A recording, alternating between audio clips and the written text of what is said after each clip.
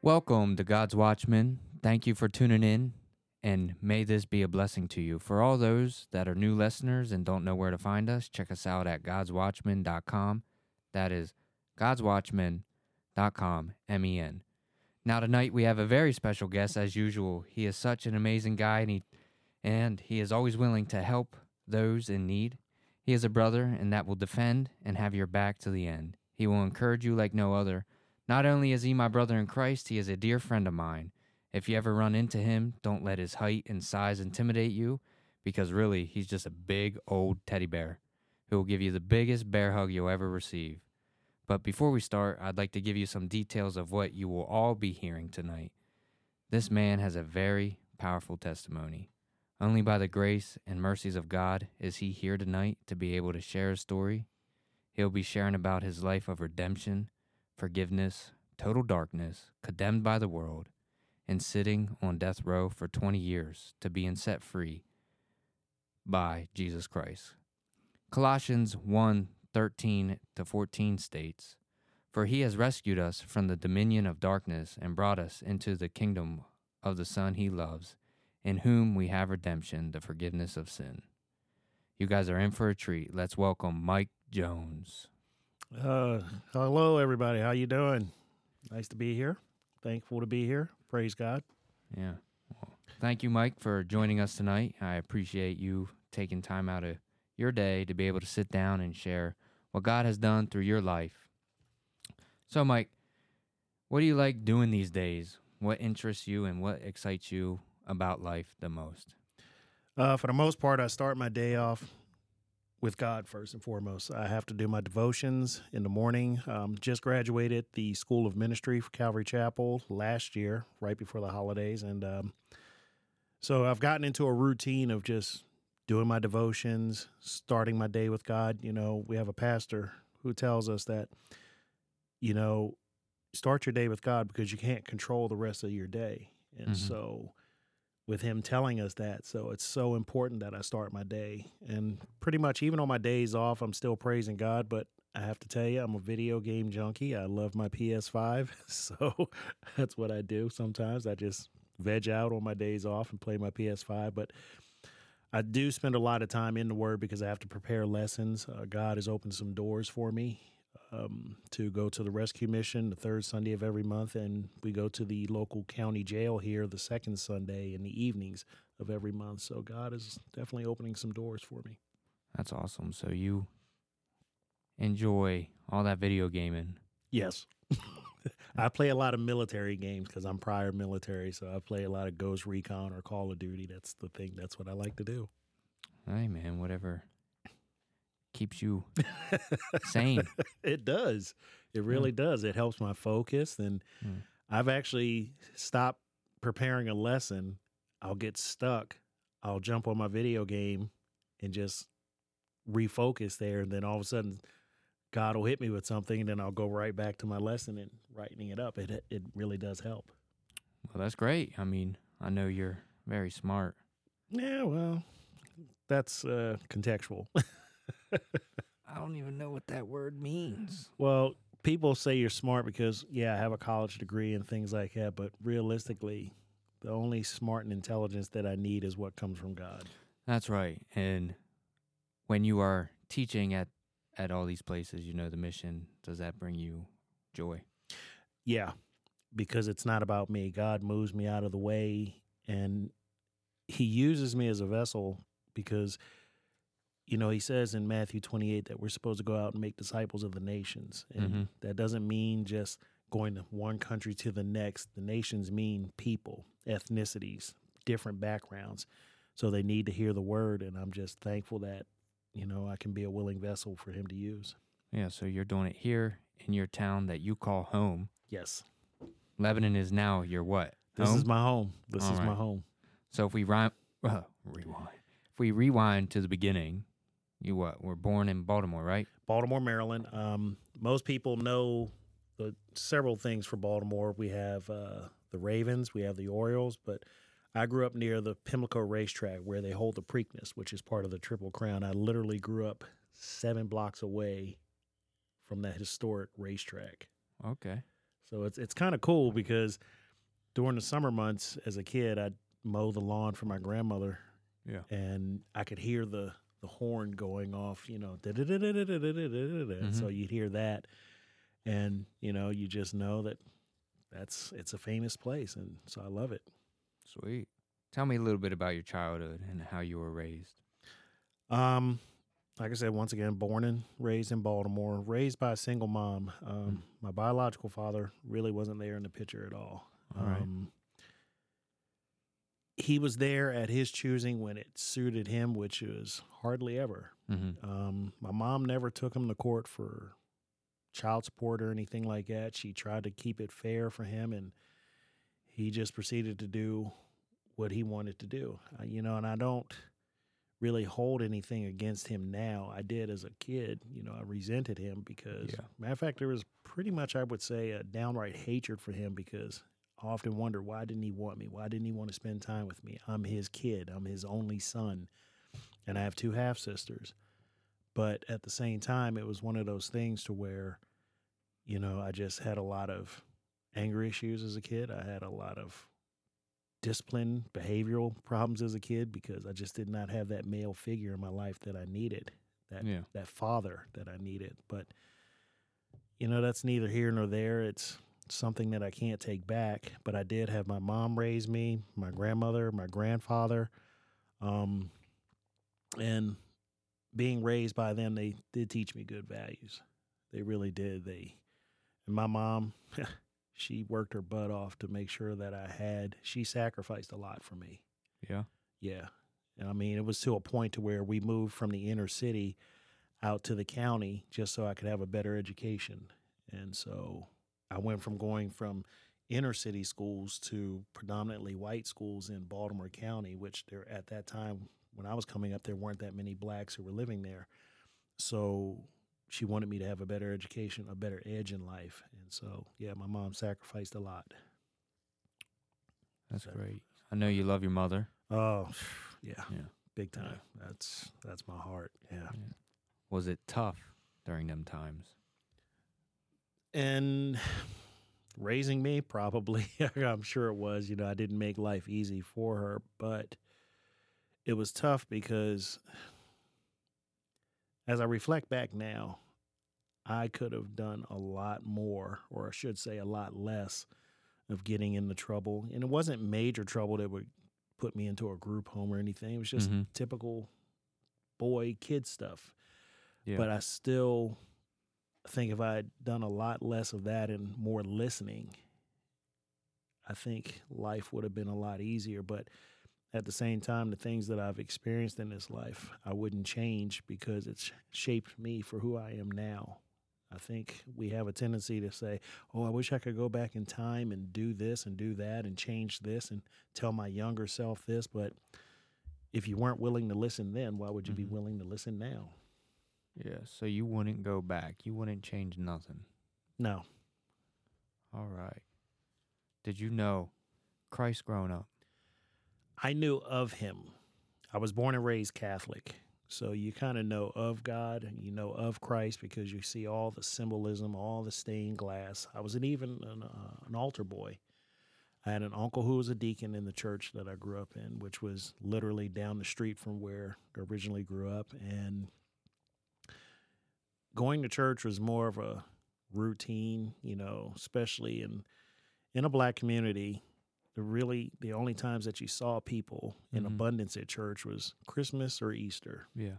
And so Easter was a fashion show and Christmas was always midnight mass. And it was always such a routine. You enter the building, dip your hands in the water, make the sign of the cross, go down to your pew that you normally sit in, genuflect, meaning kneel down, make the sign of the cross again, get in, kneel down again, pray, and then sit there and wait for the priest to come in. So it was such a ritualistic thing that I didn't really understand anything of God, but I knew of him. You didn't have a relationship? No, not at all.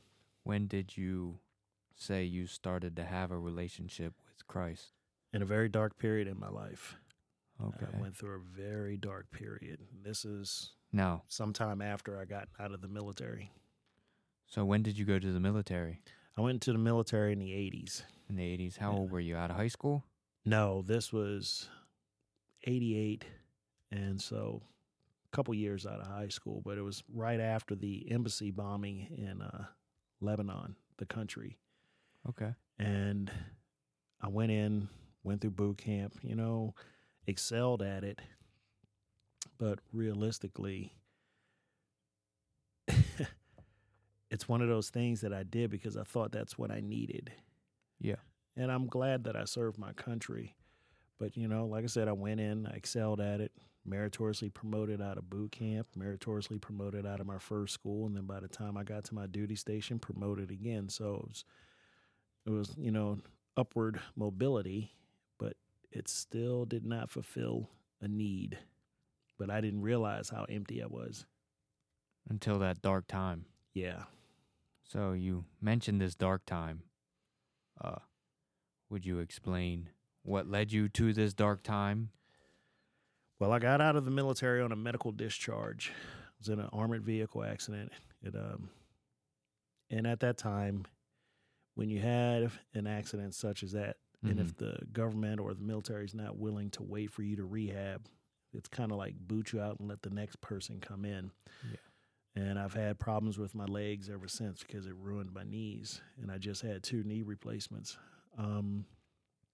But in that dark time of getting out, the lack of a relationship of knowing Christ and having a relationship with the Lord, my life just went into a downward spiral. I was married, had 1 kid, and then getting out, I had another child, and then another child, and I felt like I was in a Venus flytrap, and it's nothing against my children, it's nothing against my ex-wife, but life felt like a Venus flytrap, and I was on a downward spiral, but I didn't seek help.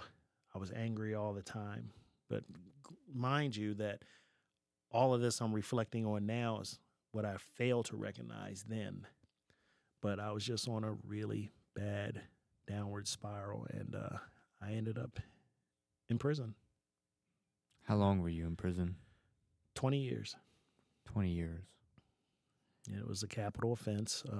But prior to that, my ex-wife never knew, but I was on the run for 9 years with a wife, with a kid, and they had no idea what I had done. And so I was just trying to put an episode like that behind me. And believe me, it's something that you just can't readily put away on the shelf and say, okay, I'm going to forget about this. No, you don't. You think about it every single day.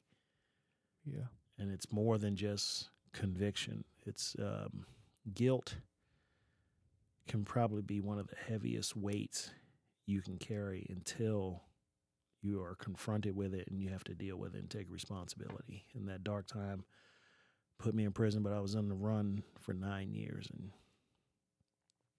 it was a rough 9 years, constantly looking over your shoulder, constantly wondering, when are the cops going to come and get me? When's it going to finally close in on me? My offense was a capital offense.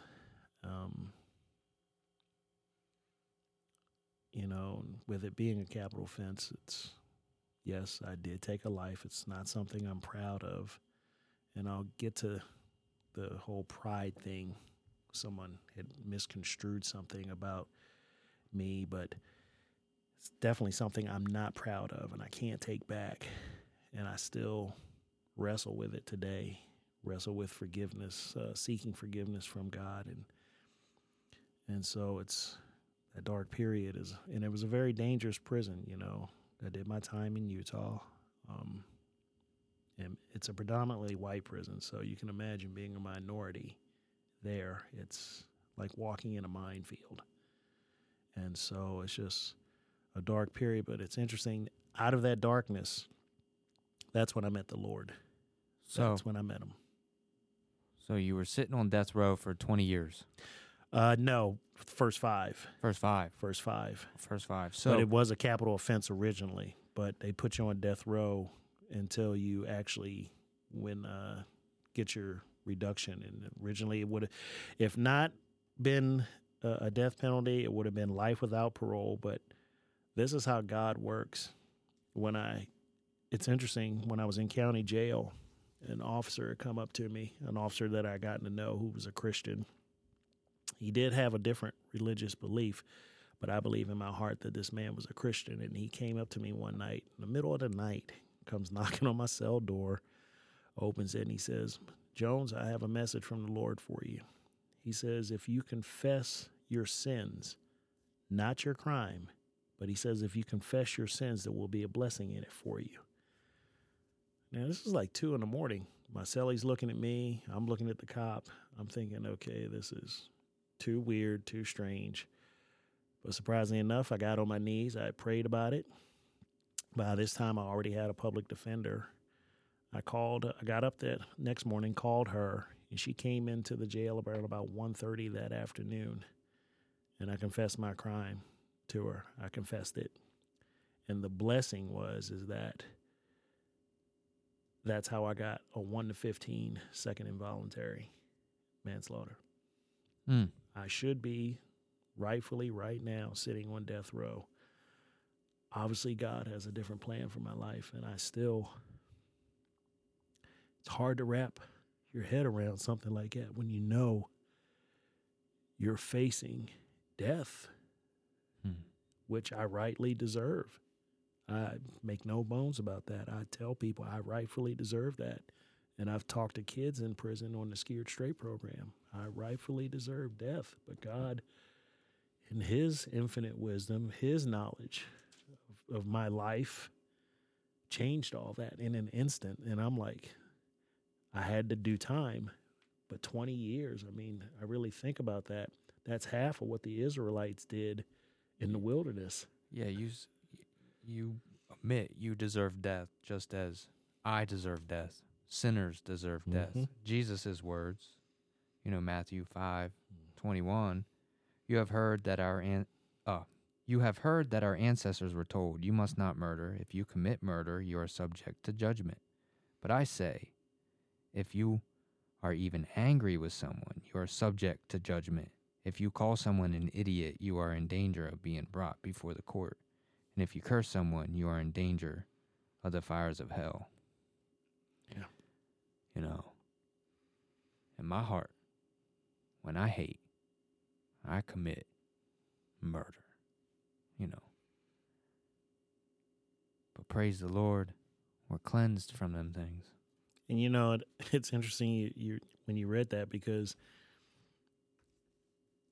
when I was a new beginner, you read that, it's like, oh, murderers just have no chance. Well, I won't even get close to the gates of heaven. I mean, there's so many times I've read in scripture, like, murderers have no place in heaven. They have no place in this. And I'm like, look, I am not even going to get close to the gates. But once again, if God had meant me not to have the prosperity of my heart focused on eternity in heaven, he wouldn't be doing what he's doing in my life. I mean, he's opened so many doors to which I don't even feel worthy walking through them. But in the economy of God, he makes you worthy. Yeah. So it's just one of those things to where that's where my relationship with him started. It was actually in prison. At first, it was one of those things you go to a church service or a Bible study to get out of the section. Sometimes the chapel in a prison can become a social area to where everybody meets there to do their wheeling and dealing, or just, like I said, to get out of the section. But I think towards the last portion of my time, the last 5 years of my time, is when God really started speaking to me. And when I was transferred to a county jail, because out there they have contracts with county jails, state inmates can go. So the last 5 years, you're 15 years in now, right? Yes. Okay. So the last 5 years is when God really started working on my heart, changing me. The relationship process was really building. I was in a county jail, which is in St. George, Utah. It's called Purgatory. I still laugh at that because it's like purgatory, stuck in the middle, not quite in heaven, not quite in hell type thing. But that was the Purgatory Correctional Facility, and I was on a road crew. And being on a road crew, you're not shackled. You're allowed to go out on a crew. You clean the highways or the courthouse buildings, things like that. And it starts to reintegrate you back into society, and people start to recognize you. I mean, it got to a point people would see us, they honk their horns at us like, hey guys, you need anything? And it's like, that Take was me weird. home. Yeah, take me home, please. I need ice cream. But they would, so I had some gentlemen who are my brothers now, and they're actually good friends from Calvary Chapel, St. George, Utah. And matter of fact, not just from St. George, but there's a little township called Hurricane there, and had brothers from there who would come in and witness to me. And it got to a point to where we were teaching each other the word, and God used them literally to get me here to Lebanon. Mm. That's the interesting thing, because they had written a letter to U-Turn for Christ in Pahrump, Nevada, and I was going to start there as an intern. That's because I'd done programs in prison. I helped create a program in prison, and they were going to hire me as an intern. And so with that, I just told them, I said, look, I'm from the East Coast. I haven't seen my mom for 20 years. I want to be home. They looked around. First, they were going to have me go to New Jersey. Then they got a hold of Pastor Keith here in Pennsylvania. And the next thing I know, here I am. And they blessed me by coming to pick me up from prison. Yeah. Took me shopping for clothes, gave me a phone, gave me money, took me out to dinner, and purchased my bus ticket. And what year was that? This was in 2020. So 2020. We're going to get back to this, but Yep. I got a question. What was the hardest thing while being in prison? You know, maybe the beginning years, knowing that you're being condemned by the world, rightfully saying you know what you did, in a sense of that, you know, also exiled and hated by family members and, you know, the victim's family. How did all that weight of all them emotions, all that shame, all that guilt, was that used to bring you to your knees to Christ, or as you received Christ, the weight was still being lifted? And I know today. For the most part, those feelings and things like that, people don't realize that you have those feelings, but in the prison setting, you have to suppress them. Mm.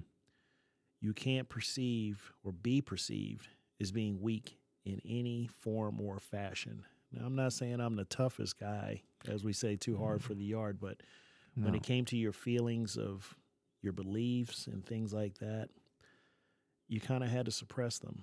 Yeah. Because people just in there aren't trying to hear that. They figure there's no hope. For me, God was really moving. He always seemed to put me in contact with other Christians so we could study the Word, go to church together, and literally hang out together. I mean, you kind of walk a fine line in prison. You can be a believer, but it's still prison. You in the beginning stages of my walk, I was walking on both sides of the fence.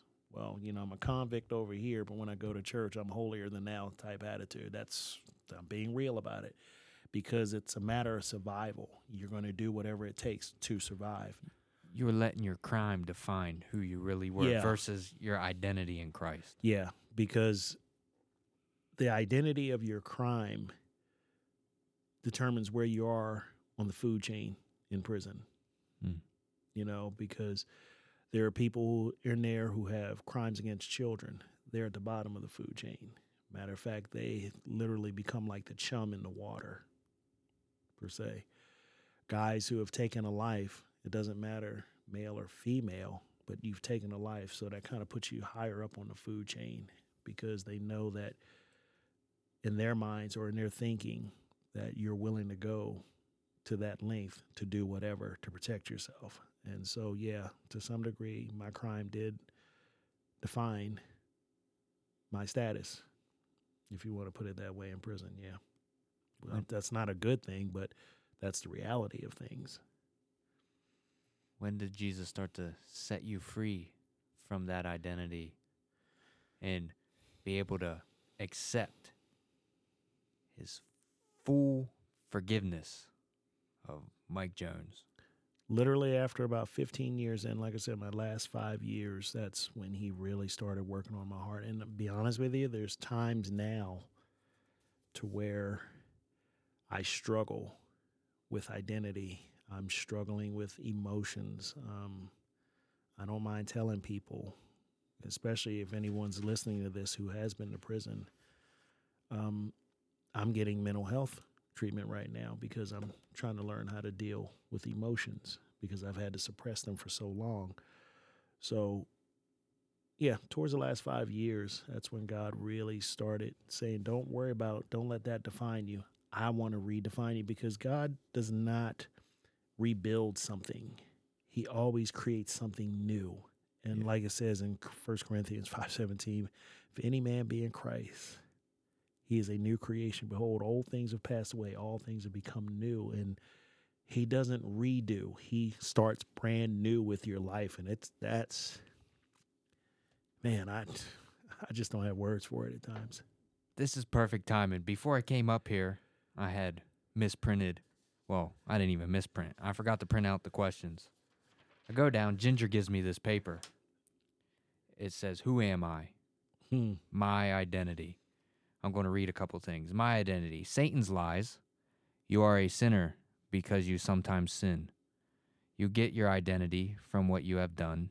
You get your identity from what people say about you. Your behavior tells you what to believe about yourself. God's truth. You are a saint, one declared righteous by God, who sometimes sin. You get your identity from what God has done for you. You get your identity from what God says about you. Your belief about yourself determines your behavior. So the question is, who am I? And it says, I'm accepted, John 1:12. I am God's child. I am Christ's friend. I've been justified. I am united with the Lord, and I am one in spirit with him. And the list goes on. And it says, I am secure. I am free forever from condemnation. I am assured that all things work together for good. And, the list goes on. And then it says, I am significant. I am the salt and the light of the earth. Mike, you are salt. You are light. Let your light shine for his glory. And then it says, I am a branch of the true vine, a channel of his life. And, the list goes on of all these. But it was kind of neat. It's talking about identity and, Well, and that's something that you're constantly working on. At least I know that I am. I've been free now for 3 years, and it's still trying to figure everything out, who I am, how do I fit in to this world. And I thank God every day that I'm part of Calvary Chapel here, because the people really don't care about your background. They see you for who you are now, and it's a blessing, but it's a struggle every day, still learning to identify myself through Christ and in Christ, and not by what I've done. It's not something that, people have told me, read the word, pray about it, get over it. And to me, that's not an easy fix, and I've had several people say that to me, just read your word, pray about it, get over it. I'm sorry, you just don't get over 20 years like that. There's still things that I wrestle with internally, spiritually, and God always seems to point things out to me, not right at that moment, but later on down the line, I could be struggling with something, and by the end of the week, something profound will come out in a teaching, and it's like, that's who you are, Mike. And it's kind of, God's a cold piece. I always say that. People are like, look at me like, what? And I was like, yeah, God's the coldest cat that I know, because he just does things where it just blows your mind constantly. Yeah. So back to 2020, you're set free. Yeah. Jesus set you free spiritually, physically. Physically and spiritually, yeah. And he brought you to the East Coast. Where I'm from. Now, outside of Christ being back to the East Coast, what was the thing that you were most thankful for that kept you praising God? Like, thank you, God. Thank you, God, for this life. Like, Was it the freedom from being out of the cells, or was it much deeper? Seeing my mom. Seeing your mom? Oh, man. Waited 20 years for that. Just to be able to hug her. And I'm sorry. My mom means so much to me. But to be able to see her and to hold her and to tell her how much I appreciate her, how much I love her. And I've lost so much. I lost my kids. I have no idea where they're at. I lost an ex-wife. I have no idea where she's at. But the family that I do have, it's such a blessing, and it's just, that was huge for me. Now, quickly, out of prison, not too long after, within the first year, you've been out of the country, into other states. Oh, yeah. Hey, so explain to us, and, well, I know, but explain to the listeners how the Lord has blessed your socks off, literally. So year one, we'll go, what, this is the third year, we're going to, year one, U-turn year. U-turn year. All right. I graduated first phase. I was only 68 days out of prison. And I was just so happy at that graduation. I think I gave a little bit too much information, so that kind of made some people kind of jaded towards me, but because they saw that I was excited, but they mistook that excitement for me just being free. I went through second phase, but as I was going through second phase, I was sent to Tennessee U-turn in Greenville, Tennessee to be an overseer down there while the pastor went on vacation. And you cried. Oh, yeah, I cried.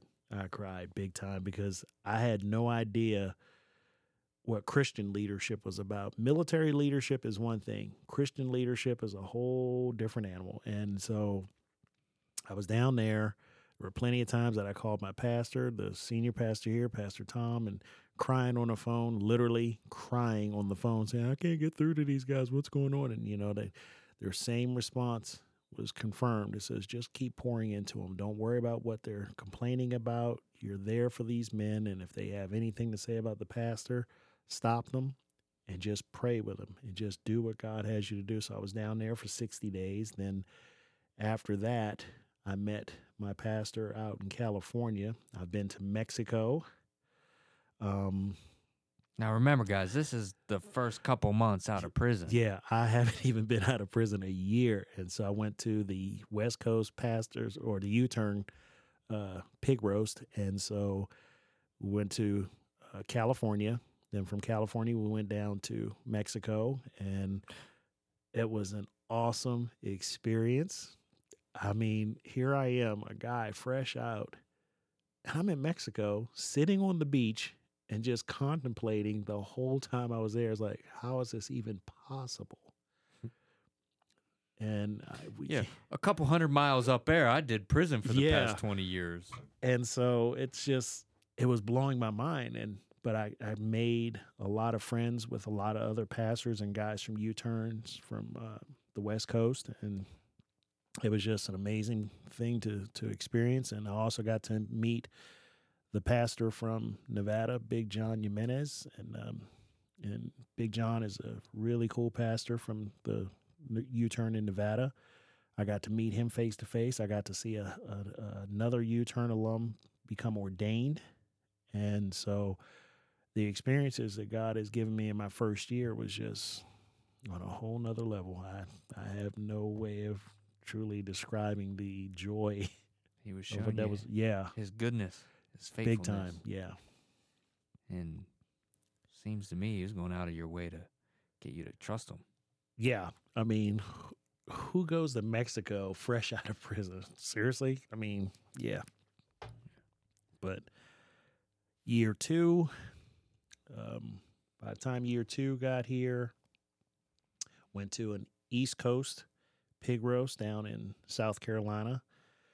Got to experience some time down there, and that was an awesome experience. And then a little bit before year three, I got to go to the Dominican Republic on a mission trip with the School of Ministry. And me and my brother Austin here, we spent, what was it, a week? I think 12 days. 12 days Something or 4. in the DR. And let me tell you something. I have a passport and I travel to the DR, and that still just blows my mind. That's how I got the nickname Coconut Head. Coconut Head, yeah. But let me tell you, it was an experience. It was awe-inspiring to be able to go on a mission for God and just to watch what he does and to make friends, not just here in the United States, but in an entirely different country, different culture. Yeah, sometimes I just don't have the words for it. Now, what about how do you provide for your work? How do you provide for your housing? You know, and that's the interesting thing. I went from U-turn to the School of Ministry, and I'm still in the School of Ministry house. Also, God opened up the door to where I actually work here in Calvary Chapel. I work in the media ministry, and I do the YouTube streaming. And so I have a great boss. His name's Derek, and he's taught me so many different things. And the one thing that this job has taught me is patience. Because sometimes I can be a little impatient. Sometimes I can get a little frantic when things don't work right. But Derek has taught me, says just relax and figure things out. And so now I do that. And the only time that I really see Derek is on a Sunday, because he takes care of Pastor Tom's services, doing his slides and everything. But pretty much on Tuesday, Thursday, and Friday, he's left me to do that so I can set up the streaming, if slides are needed for the pastors who teach the different or the various Bible studies. So it's very rare that I call him now. So it's been a blessing. God has opened his door, and the church family here is incredible. And I'm just blessed. You said, you don't know where your kids are at. You don't know where your I have no ex-wife is at. You have your mother here. You didn't have a dad. But look at the big family that God has given you here, right? Yeah. I mean, got he's given tons me of more brothers. brothers and sisters than I know what to do with. And some of the older couples here are like aunties and uncles. And so it's just, he's giving me a new family, and and it seems to continuously grow day by day, year by year. So, but God is good. Today, what brings you the most joy serving the Lord? Watching other people, especially those who have never known the Lord, and when they finally surrender and they're willingly give themselves to Christ and to receive Christ in their hearts, Yeah.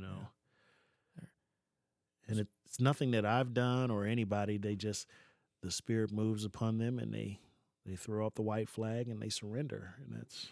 And that's something that has to occur every day, even with believing Christians who are, in our midst of our walk. Surrender is key every single day.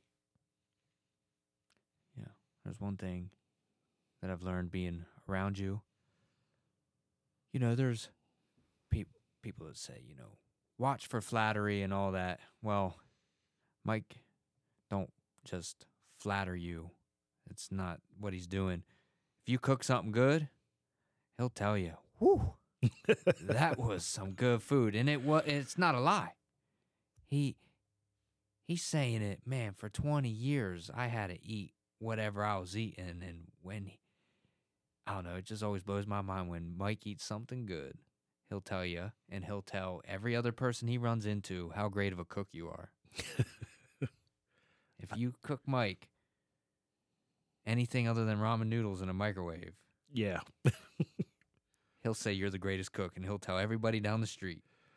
And the sad part is, I hate to say this, But he's serious. That's the thing. He is serious. Ramen noodles are a staple in prison, and I still eat them occasionally. I don't know what's wrong with me, but it's just, sometimes when I want that quick snack, I will throw a ramen in a pot and cook it with a quickness. But I'm going to tell you right now, Austin cooks a mean steak.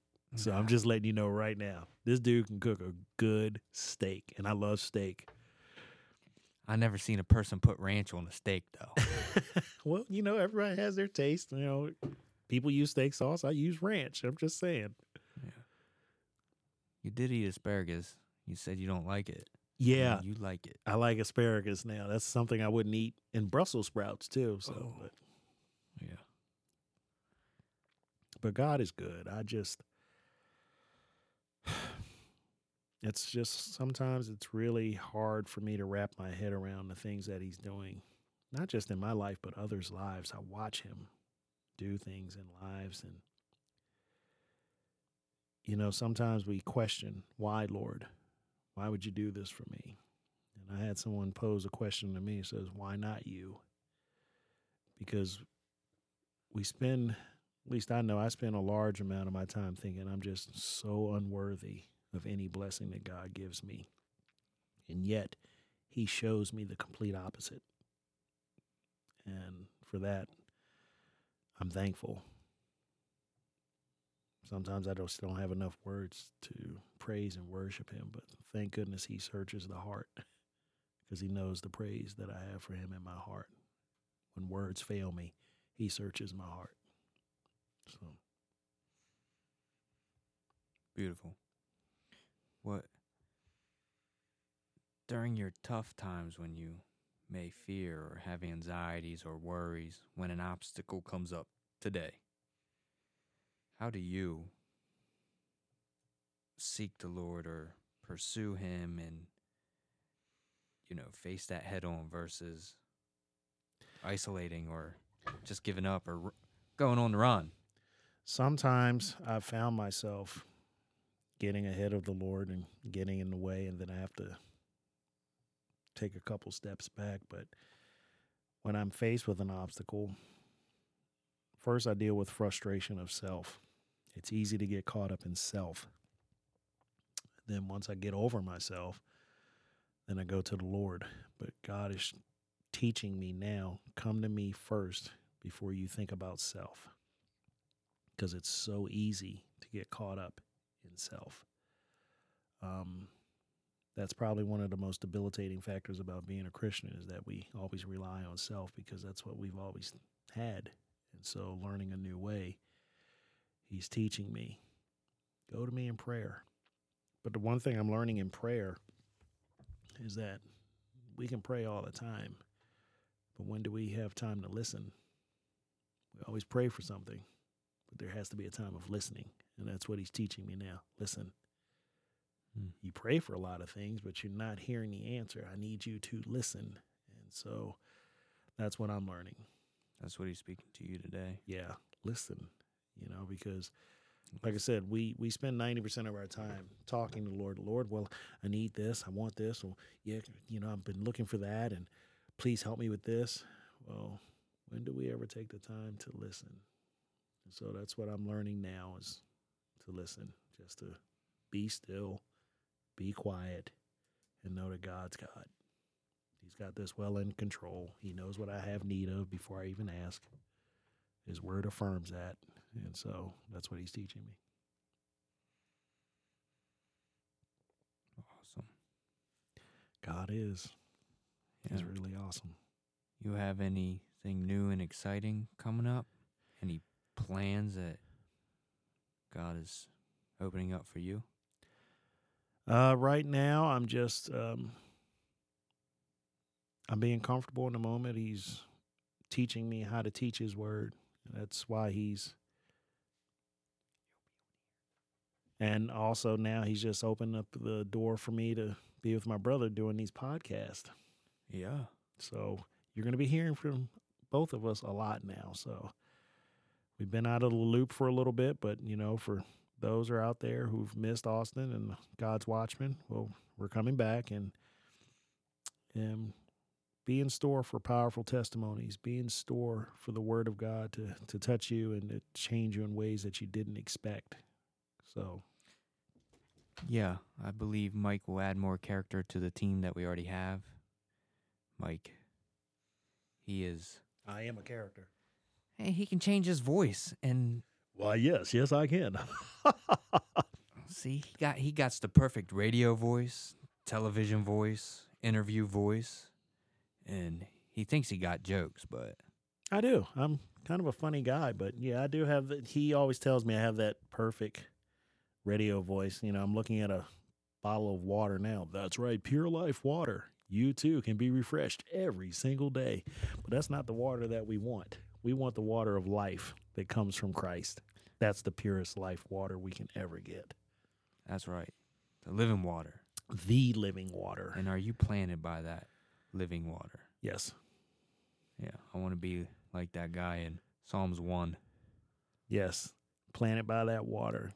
Leaves will never wither. And it's just, I think about the woman at the well that Christ was talking to. He tells her, well, the water that you're pulling out of that well, you'll be thirsty again. The water that I want to give you, you'll never thirst again. And that's what God's been giving me these past couple years now of being out. Water that I should never be thirsty again. And I don't want people to fall into this rut and get complacent. That's what happens sometimes with Christianity, that God blesses us, gives us that water, and we think, oh, we're full, we're good, and you can become complacent. No, you should never be complacent in your walk. If anything, you should desire more to do God's will. You should desire more to seek Him. You should desire more just to be in His presence. And that in and of itself is something that we're always learning to do. So please don't get comfortable as a Christian, because Jesus wasn't comfortable. His disciples were not comfortable, so. Your number one goal every day is to get to know Jesus better, right? Not just to get to know Him better, but to literally do His will. Yeah, spend time with Him. Yes. Yeah.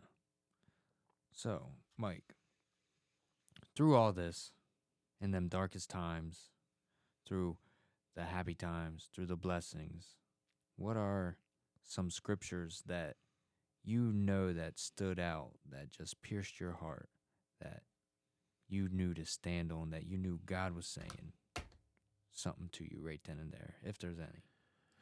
Well, people always laugh when I say this, but God has a 911 number. It's Jeremiah 33:3. Call unto me, says the Lord, and I will show you great and mighty things to which thou dost not know. And there's been plenty of times that I've had to call on Him, and He has shown me things that I didn't know. He's blown my mind, and then He puts it back together, and it's just, yeah. My life verse getting out of prison was Jeremiah 29:11. For I know the thoughts I have towards you, says the Lord, thoughts of peace, not of evil, to give you a future and a hope. He's done that. He's given me a future. He's given me a hope. And He shows His heart and His thoughts towards me. And so it's just, but the one thing I would like to let people know, that you have a life verse. But let me tell you, a life verse can change as you continue in your walk.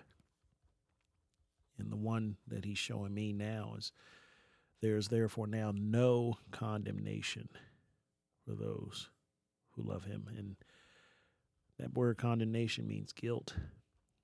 And that's something I struggle with a lot. But He's showing me that if you love me, you don't have any guilt. Your sin has been cleansed from you. You are my kid. I just want to run into His arms and just yell, Abba. And, God is just so great with that, to let you know that you don't have any guilt. You're good. Sometimes that's a hard thing for us to wrap our heads around, knowing that we're good. We always say we want to be in the right standing with God. Well, part of that right standing in God is that we have to surrender that guilt to Him. We have to surrender sorrow to Him. And let me tell you, that's what we have to do. And sometimes that's hard, because He tells us, cast all our cares into the dung heap. Well, we have a tendency to put our things on a fishing rod line, and we cast it out there, and then we want to reel it back in. But what I'm learning to do is, when you cast the line out, let go of the rod. Let it keep going. Just let go. That way you can't reel it back in. That's part of the surrender, is literally letting go. That is so important. So important. Yeah. When you were mentioning about love, what was running through my mind is Jesus' words, John 13:34. It says, "A new commandment I give to you, that you love one another as I have loved you, that you also love one another. By this all will know that you are my disciples, if you have love for one another." Yeah. Powerful love.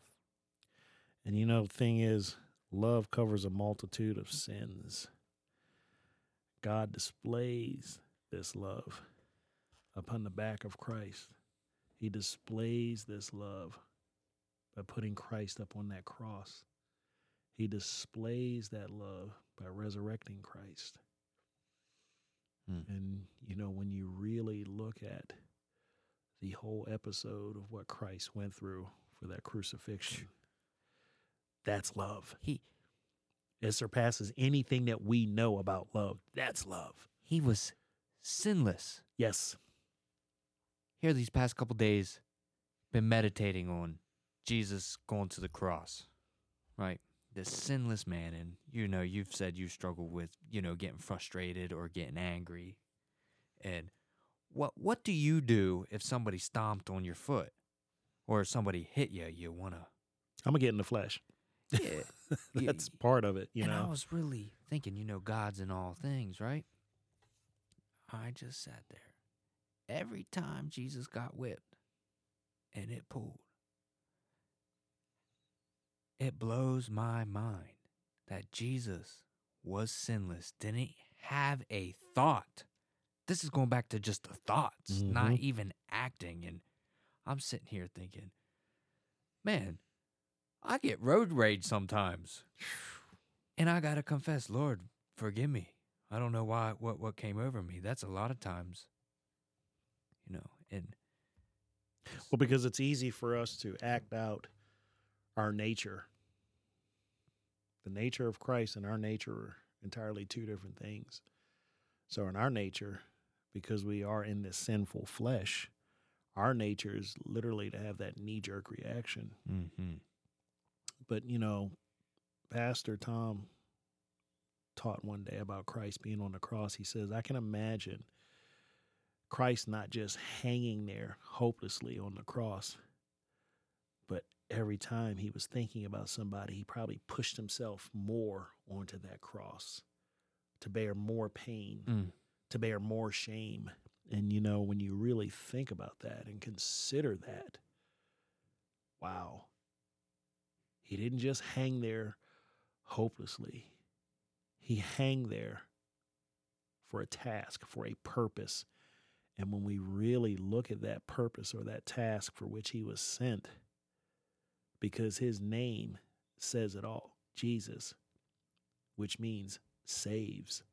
So I can see it, him pushing himself against that cross even more to bear everything and to give all. Mm-hmm. It's just... That's love. That's as Corey Ashbury, the singer, says, the reckless love of God. That is just so mind-blowing. Yeah. Yeah. Well, thanks, Mike, for sharing your side of your story, God's story through you. I hope that this is a blessing for those that are listening and that you can see God's absolute forgiveness, his unconditional love, his faithful mercies that endures forever. If I could say one thing, yeah, Christians, and I'm not talking about people who act out in Christianese or who are faithful on a Sunday but can be a real piece of work the rest of the week, but Christians, your walk is not going to be perfect. You're going to misstep. You're going to make mistakes. But here's the thing. We have a God that is merciful, that is gracious, compassionate, and loving. Trust him no matter what you go through. Trust him and him alone. Mm-hmm. Call on the name of the Lord. I don't know how to make that any clearer, but call on the name of the Lord because he's the only one that can get you through anything, no matter what it is, no matter how great, how small. He's the only one that'll get you through it. So don't try to be something or do something in your own strength. Remember, his strength is made perfect in your weakness. Embrace brokenness, because embracing brokenness, that's when real humility comes to the surface. And I just want to leave everybody with that. And I just pray that you turn to the Lord. Listen. We can pray about a lot of things, but just listen for the answer. Listen for his Holy Spirit to say something to you. Because it's always going to be more profound than what your best friend can say. Guaranteed. Amen. I'm going to end it with Colossians 1:13 and 14 again. The word says, "For he has rescued us from the kingdom of darkness and transferred us into the kingdom of his dear Son, who purchased our freedom and forgave our sins." Would you want to pray us out, Mike? Yes. Father God, in the name of Jesus, I just pray. This is so wild for me, but as this goes out on the airwaves, Lord, and just for those who will listen, I don't want them to hear me. I don't want them to hear Austin. We want them to hear you, Lord. A word. I always pray that you give us milk, meat, and manna, Lord. So I pray in the name of Jesus that people who need that milk, they receive it. Those who want that meat, something to chew on, they receive it. And I pray for that manna, that specialness of that manna, Lord, to touch each and every heart that is willing to receive it. I lift them up to you, Father God, for those who are listening. If there's anyone who just has this yearning to surrender to the Lord, that they would do it. Not because of anything that they've heard here, Lord, but they've heard from you. And that they willingly surrender and give their lives into your hands. That trust and that faith, Lord. I thank you for this time. And I praise you, Lord. And we both, in Jesus' name, pray. Amen. Amen. May the Lord bless you.